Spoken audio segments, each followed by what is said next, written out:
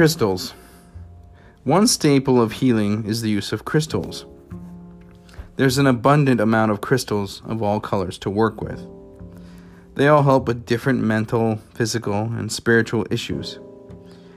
There are a number of good books on the market to choose from that explain what healing properties each crystal has.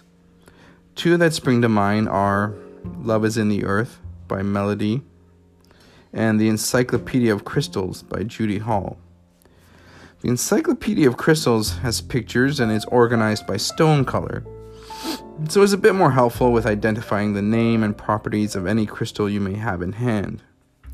There are also a number of websites that would explain the properties and healing uses of each crystal.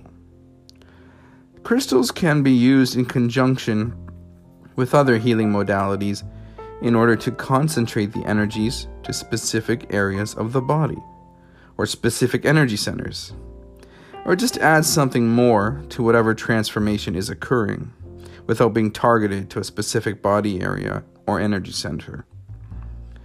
I've had crystals used on me in conjunction with a sound healing session using tuning forks. The crystals were placed beneath the massage table in a specific geometric pattern.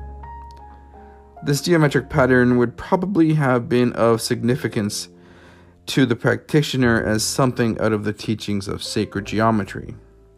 I can't speak with any certainty, but I believe the crystals and the geometric pattern chosen were for the augmenting of the energies used in the transformation, and to facilitate the ease of release of any patterns of energy that did not serve the client, me in this case. Crystals are a topic that requires much further exploration, as it is quite an in-depth subject, for besides healing and transformation, they can be used in magic ritual, meditation, shamanic journeying, energy protection, and even blessing.